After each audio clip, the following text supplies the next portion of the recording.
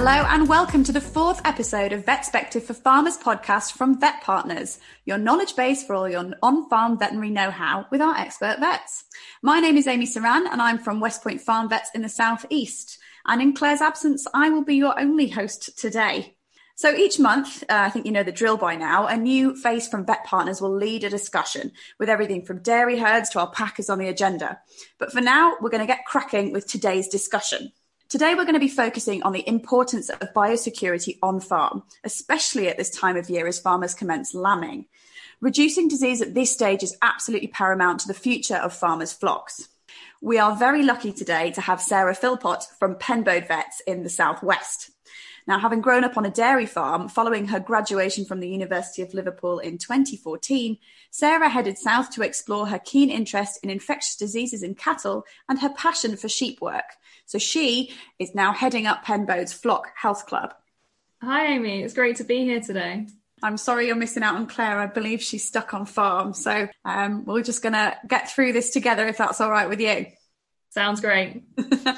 All right. So to start, let's identify some of the major biosecurity challenges that farmers face at this time of year on sheep farms. It's wet, it's cold, it's not the nicest environment. How do we make it work? So it's definitely wet and cold today. I can agree with that. We've got gale force winds outside today and torrential rain. So not a great day, but very appropriate to be discussing this. So biosecurity, it's a word that I'm sure we've all become very familiar with hearing during 2020. I thought I'd go right back to what it actually means. And in the Oxford Dictionary, it defines it as procedures or measures designed to protect the population against harmful biological or biochemical substances. So we could say that 2020 was the year of practicing biosecurity as a country. So what does that mean for sheep farmers during lambing? It means putting procedures in place to prevent and reduce cases of disease in our ewes and lambs occurring around the lambing period. So that means chatting with your vet to see how we can prevent diseases. Preventable diseases in ewes include nutritional diseases such as lamb disease, infectious diseases such as lameness. So I'm sure we're all familiar with foot rot and cod. And infectious abortions, including enzootic abortion. Post-lambing infectious diseases such as metritis, which is a womb infection, and mastitis in ewes. We can also include preventable diseases in lambs, which are watery mouth, joint heel, and scours, to name a few. So what measures can farmers put in place? At a recent Sheep Vet Society Congress that I attended, Fiona Lovett was talking from the Flock Health Limited, and she discussed the plan, prevent, protect principles, which I think provides a brilliant framework for farmers and vets to use in preventing disease around lambing. I was just going to say that's pretty cool because I know we deal with these sort of things every year, but I wouldn't have listed some of the things that you put in there as like biosecurity challenges. Like we see, metritis and things like that more often in cattle. And, coming back to the basic principles, why wouldn't sheep, suffer as a result of poor biosecurity around lambing time? So that's already like news to me. Sheep are incredible animals, and I think we sometimes underestimate them. And yeah, I agree there totally. So tell me about this plan, protect and prevent plan. So we've got the 3 P's. So plan ahead, prevent disease, and protect your flock. So for a successful lambing, we can apply the 3 P's. And the first one, like I said, is plan ahead. And it's never, ever too early to start planning ahead and to be well prepared for lambing. You should really be thinking about lambing at tapping. All right, let's plan. So when we're planning ahead, we've got a few sections to think about. We've got to think about nutrition around lambing. We've got to think about protocols for colostrum and record keeping. We've got to think about our equipment ready for lambing. And then our personnel. Do we have enough personnel for lambing, and are they trained? So if we go back to thinking about nutrition, this is an area that you can really work with your vet So firstly, are you lambing inside or outside? If lambing inside, what forage is going to be available for your ewes? And you want to get that forage analysed, and that's something that can really easily be done by your local nutritionist or agricultural supplier, and ask them to run a forage analysis for you. So whether that's big bale silage or haylage, and they'll then, at the most basic level, determine the energy and protein levels of your feedstuff. What's the turnaround time on silage analysis? How long does that usually take? It's fairly quick. Obviously, I suppose it depends on how many people are asking for the service at the same time. There's always a bit of a bottleneck around this time of year. But it should only take a week, really, I think, at the most. That's useful.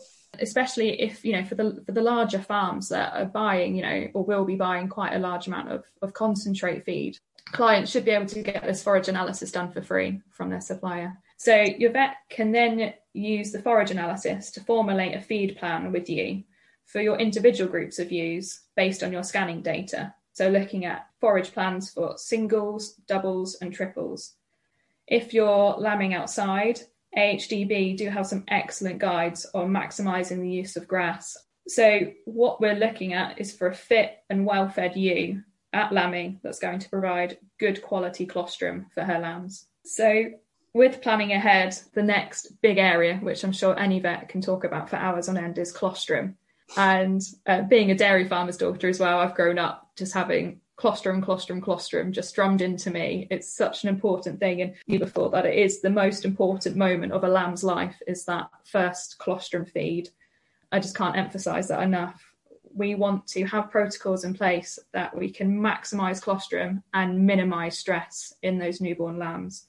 Lambs need to receive 50 mils per kilo of good quality, fresh, warm colostrum within 2 hours of birth, and 200 mils per kilo within the first 24 hours of life. So, and when you say warm, if it's not fresh from the actual ewe and you're defrosting it, I would like to warn against putting it in the microwave.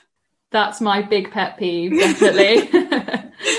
When I was younger and we were getting colostrum out the deep freeze for feeding newborn calves, it was always, pop it in the sink with some warm water. Don't dare defrost it in the microwave, because the thing is, you're going to be killing off all those antibodies which you've worked so hard to get that colostrum in the freezer in the first place. Speaking of quality, actually, as well, is there a good way that we can measure the quality of colostrum in sheep if we're saving some for next year or whatever? Definitely. So that's part of our protocols with your vet as well, is colostrum testing. So it's so important to make sure that the colostrum you're giving your lambs is actually working and providing your lambs with those essential antibodies from the mum's colostrum. There's two different ways as farmers and vets we can test colostrum. The first way is with a little tool called the Brix refractometer. And it's something that your vet should carry with them. It's a great little bit of kit. So what you'll do is you'll milk the ewe and have that fresh, warm colostrum in a jug, and you'll pop a little bit of the colostrum on the Brix refractometer and read the read the level from the refractometer. And you're looking at 22% or above is a good quality colostrum. So your vet can sample a subset of lambs for total protein to see if your colostrum protocol with your really good quality warm colostrum that you've tested is working. So your vet will take a blood sample. How many lambs is a good number to sample for testing total protein? Probably about 10. It obviously depends on how many lambs you've got on the ground at that point. We're looking for nice, happy, healthy lambs, not ones that are poorly or are dehydrated. And we'll just take a group of them, take a blood sample from each one and check for total protein status.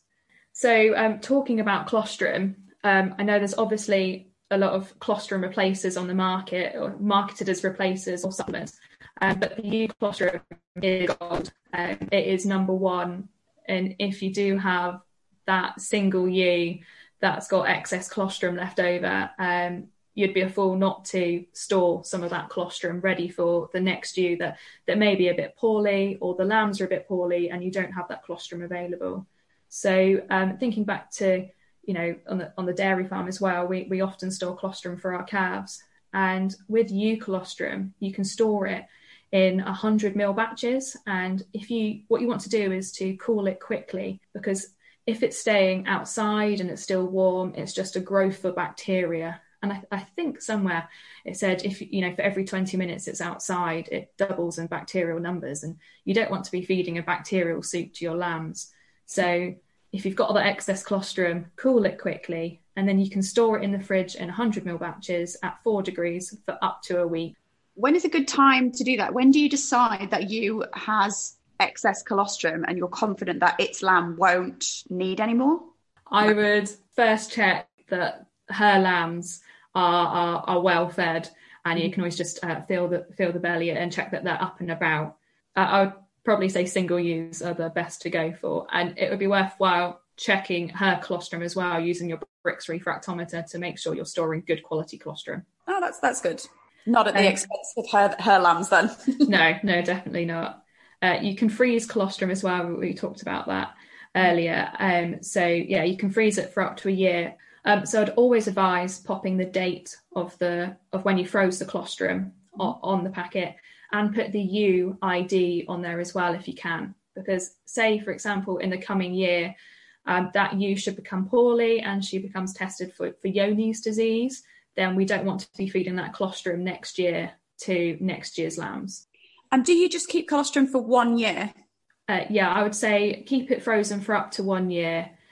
So I wouldn't keep it much longer than that, just because the quality may start to diminish in the freezer. You can use cow colostrum. You can give about 10% more volume. But the thing to note with cow colostrum is that it can cause a breakdown of the sheep red blood cells.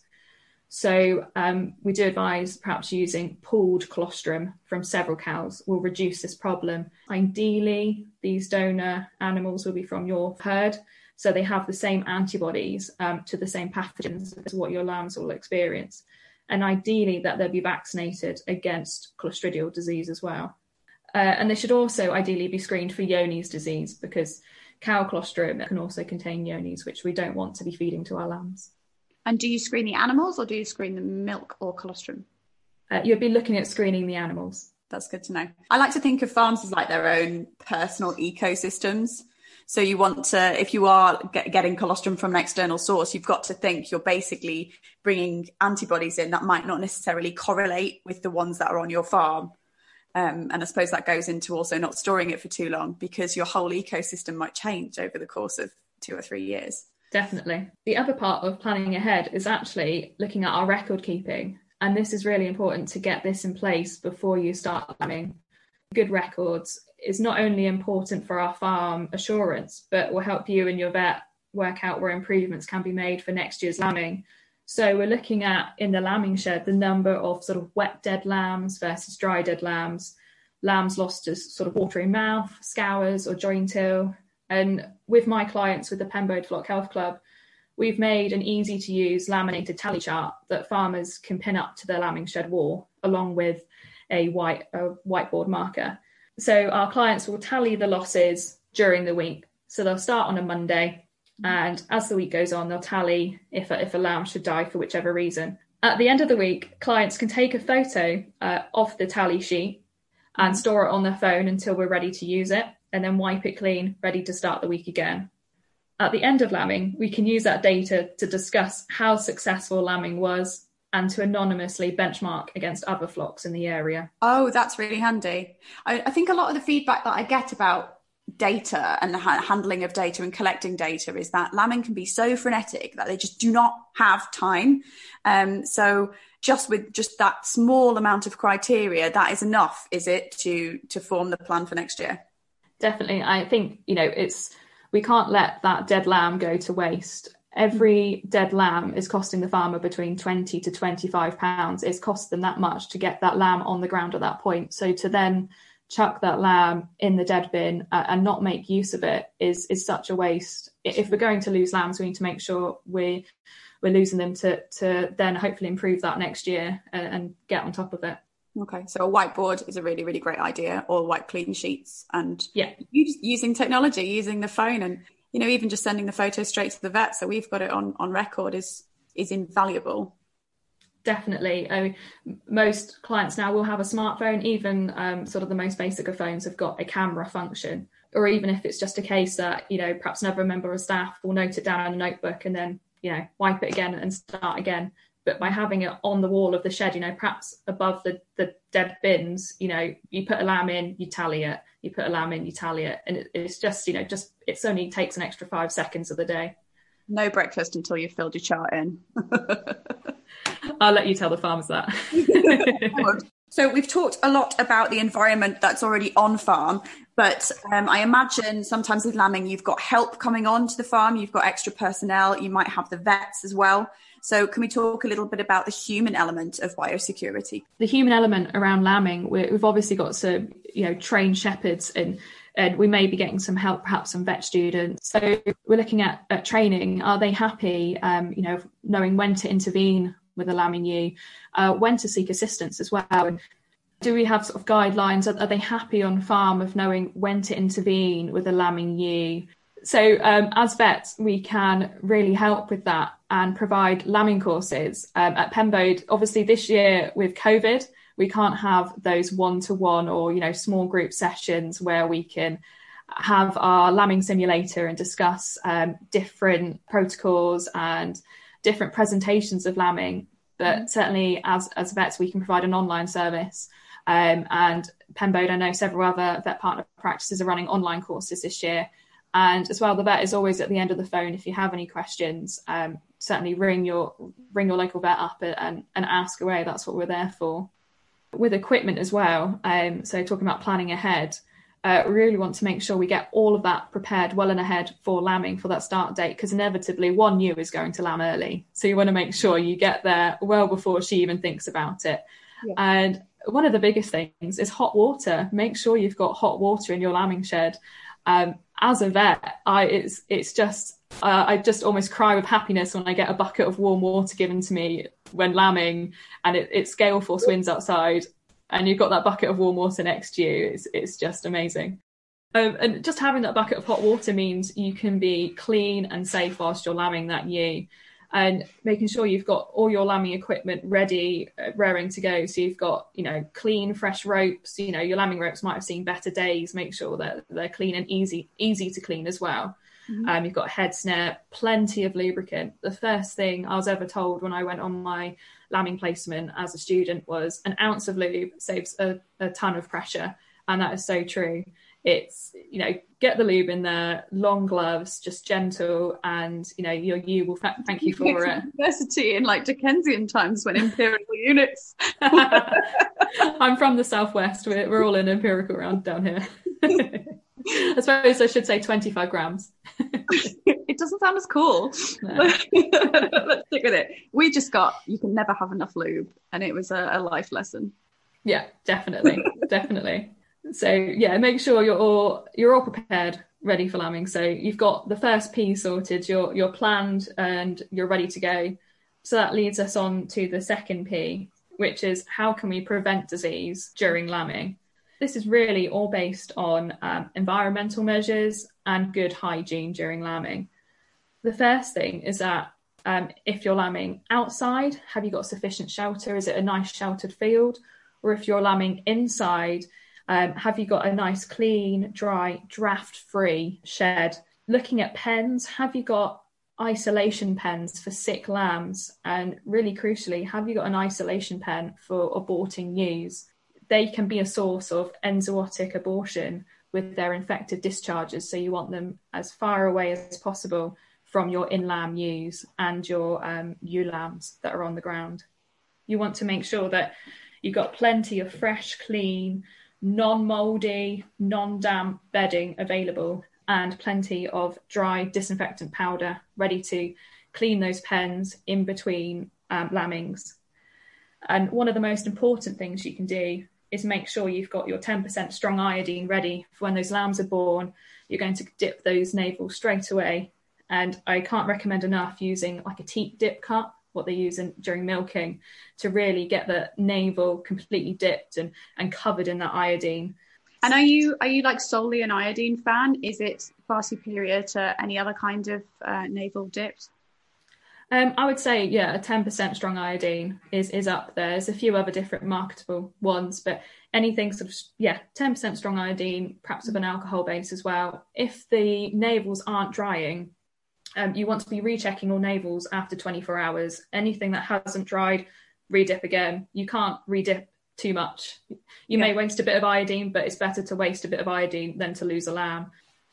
Once you've got those navels dipped and the lambs, they've got that maternal bond, turn them out as soon as possible. The lambing shed, as great as it is a source of infection. So turn them out when you can. And again, we've talked about equipment, but it's so important as well, and this is coming from my dairy side, to make sure that your equipment is cleaned and disinfected between uses, especially that milk feeding equipment. So your stomach tubes, buckets, teats, as bacteria can grow so quickly on milk films left on the equipment. And AHDB have actually got a milk feeding equipment protocol that has been produced for calf rearers, but it's still applicable for sheep farmers.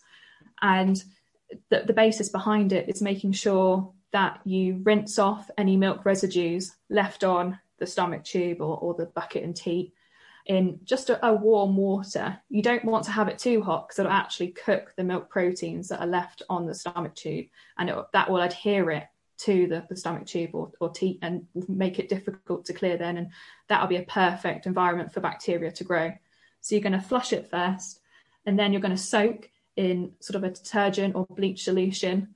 Then you're going to scrub it and wash in a higher temperature, sort of 50 degrees. Then you're going to rinse and then put an acid sanitizer on it and then let it air dry. And that will then, clear those potential biofilms and make it a nice, safe equipment to use. And like I said before, we've got to have that really good hygiene during lambing. So always wear lung gloves, because if you're lambing without wearing gloves, you've got cracks in your hands, it's cold, it's wet, they're chapped. You'll have bacteria in the cracks of your hands, and you could potentially be transferring bacteria from one ewe to another. And also from a zoonotic disease point of view, you could be transferring that bacteria to yourself and make you very poorly. So it's so important to wear those gloves. I think a lot of the time when people don't want to wear gloves, they'll talk about their lack of dexterity and such with them on, which I can sympathise with.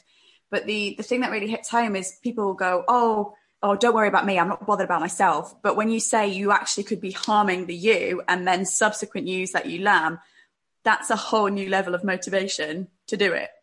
Exactly. And as we're talking about before with those enzootic ewes, if she's aborted due to enzootic abortion, she will have those infected discharges in her. If you lambed her and took those lambs off, you could have that chlamydophila bacteria on your hands. And if your hands aren't cleaned and scrubbed really well, and then you lamb the next ewe, you could be infecting her. So it's so important to wear gloves. And from a zoonotic disease point of view as well, it's potential you could bring that disease back into your house. And if you have immunocompromised individuals in your house or pregnant women, we just can't take that risk. And that aspect applies to, many other diseases. It's not just enzootic abortion. That there's toxoplasma and Q fever, some salmonella, campylobacter, the listeria, orth. These are all things that we can pick up and are nasty. Nobody wants it. Some of these are really nasty as well. And to be honest, in the time of COVID, and I know I'm sorry I've said the C word, the last thing you want to be doing is wasting your time and potentially putting yourself in more danger by getting a preventable disease and then compounding it with the COVID risk of getting medical help. It's not the one. So exactly. And talking of COVID, it's so important to make sure that we're having a COVID-safe lambing environment. So you do need to take your lamb, if you do need to take your ewe into the practice to be lambed, or the vet comes out to you, we need to make sure it's COVID-safe for every party involved. So let your vet know if potentially you're shielding or self-isolating, or whether someone is positive in your family, so we can take certain procedures into account. And then there's a few different things we can do to make it safe. So the vet can lamb the ewe standing up. So we can use a halter and tie the ewe to a gate. Or there's another harness called the adopted lamb sheep harness, where this harness is put on the ewe and the harness is attached to a gate. So the ewe is sort of attached to the gate and can't lie down. And that means we can lamb her also standing up. Mm-hmm. Also, there's another piece of equipment called the gambrel restrainer, and that's a piece of equipment where the ewe will be lying down, and that they're quite relaxed whilst you're doing it, and it just means that everyone can keep their distance from each other, but whilst also lambing in a safe way. I think PPE often lulls us into a false sense of security, like, oh, I'm wearing a mask, you're wearing a mask, everything will be fine. But really, we do need to prioritise, looking after each other, because you're not going to be able to lamb anything while you're laid up. And also, if we have disease transmission the other way, vet practices could close as a result of it. So we need to take it super seriously whilst maintaining animal welfare. And they're great ways to do it. And also, I prefer lambing stuff standing up. I've got more room. Definitely. And like you say, it's our busiest time of year. If you're ill and you can't lamb and your vet practice is shut down, it's not great for everyone. So that's the second P, prevent disease. So the third P is protect your flock. So with this, we're looking at vaccination of your ewes, making sure they're fit and well fed, looking at body condition scoring, and making sure that they're in the best possible health before lambing. So looking at lameness and that they're dagged and clean. So by having fit and well-fed ewes, you will provide good quality colostrum to your lambs. So really, we need to make sure that they are the correct body condition score at lambing. So if we're looking at lowland ewes, they want to be condition score 3 at lambing. And if we go right back to tupping, they want to be 3.5. And it's so important that we should be body condition scoring ewes. I mean, throughout the entire year, but especially tupping throughout pregnancy, and then at lambing to make sure that we're feeding them correctly. And treating them, whether that's, to move thinner ewes up into the next group. So thin singles being fed with the doubles. And because a thin ewe, she's going to have an increased risk of what we call failure of passive transfer. So she's going to have poor quality colostrum. Therefore, her lambs are going to get poor quality colostrum. They're not going to get as many antibodies as they should do. Therefore, they're more likely to get disease. They're more likely to have a high mortality in these lambs.